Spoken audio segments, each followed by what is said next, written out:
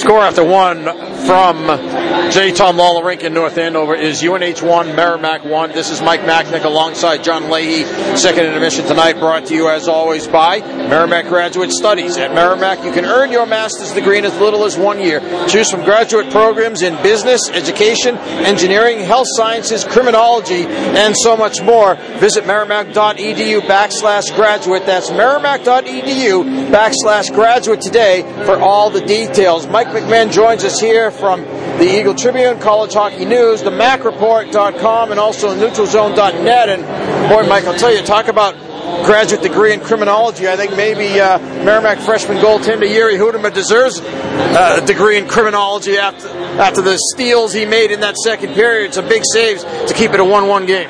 He does, yeah. That's going to be good for his confidence, too, for a guy that was coming in after his first two games and got pulled in his first two college starts. I think that could do something to mess with your head a little bit. So to have the type of games he's having so far, and I'm granted they got to finish it out, but to have the type of game he's having so far, I think is going to go a long way for the psyche of a young goaltender. They have 5 freshman defensemen in the lineup. That's been the way it has been a lot of the time.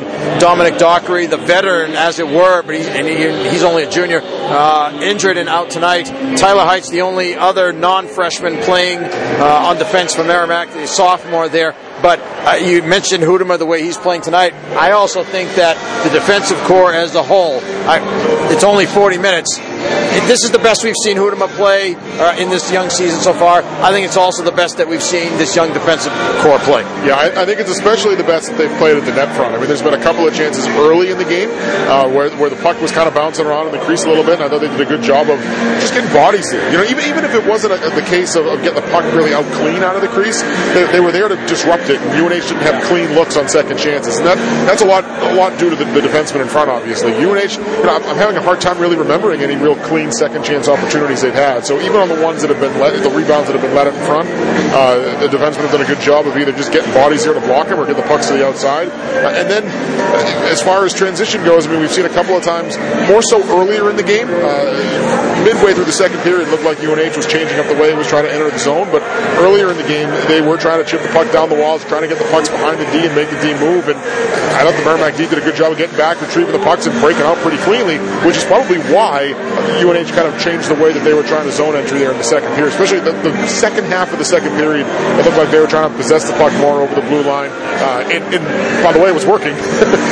They had some good opportunities, including the breakaway there that Hudema made the save on. So I think the fact that the D has played so well kind of forced some changes in the way that UNH is trying to approach at least their zone entries. And you know what else? What I think we've seen as it's gone on, I think Merrimack's realized that that's happening on those zone entries. You know, we've seen guys stepping up here, high in the zone there, to put a body on somebody when he's trying to come in like that. A couple times we have seen this season that somebody's been able to split the defense or what have you, been able to get in behind them and get a good scoring chance. Other than the 2 chances by Sato, and it's kind of ironic that he's had both of them, scored on one of them. That hasn't happened tonight. And a guy who's really stood out for that, and that I think is Zach Ewens. There's been a couple of times where guys have entered the zone, and even I think there was one in the second where it was kind of on a 2-on-1, and you kind of expect the D to peel off and play the middle, but I think Ewens knew that the guy coming down the wall was kind of battling the puck. He didn't have it flat, it was bouncing a little bit, and Ewens just stepped right into him. And when he did so, he separated him from the puck, and then Ewens had the puck and transitioned to backup ice. So they've been a good job. They can play more physical both along the wall and at the net.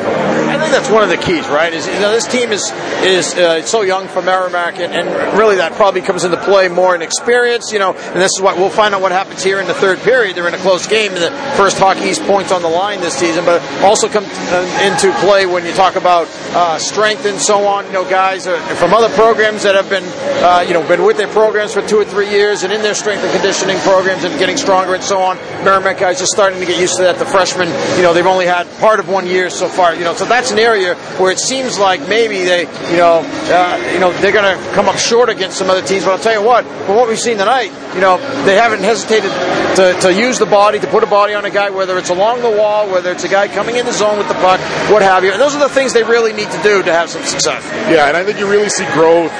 We've talked about this before, but you really see growth from guys between their freshman and sophomore year because they spend the whole summer here and they're lifting all summer and they're in that program. And the freshmen have been here since the early part of the summer this year, but this is really for a lot of guys coming out of junior hockey. This is the first year where they've had the strength and conditioning program throughout the course of the entire season, not just in the off season. And there's also a nutritional component too that a lot of guys say, hey, I knew to eat right, I knew to stay away from McDonald's and things like that. But wish I did. Yeah, but this is the first time where they've got nutritional people working with them, and this is what you should be eating at these times of day to kind of fuel your body and get ready for games. So it's an adjustment for everybody. I think you've seen some of the sophomores really benefit from it. I think Logan Drevich and Jordan Seaver both, look like they've taken their games just to a new level so far early in this year. And I think a lot of it is just due to the fact that they're more ingrained into that program. Good for Joey Cassetti to get that goal. I think he's one of the guys, the bigger freshmen out there, bigger bodies. In fact, as a forward, he's got to go to the net and if nothing else, disrupt things and take away the eyes of the goaltender.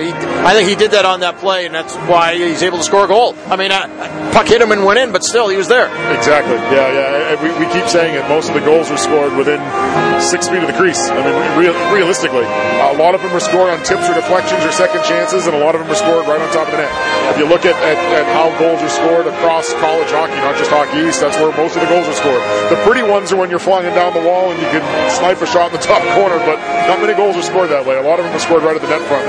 It's good for him to get there, and I think they need to do a better job of getting bodies there coming out of the first 4 or 5 games. I think they've done a good job of that tonight. There's been multiple times where I think Taylor has kind of had to fight to try to find the puck at the top of his own.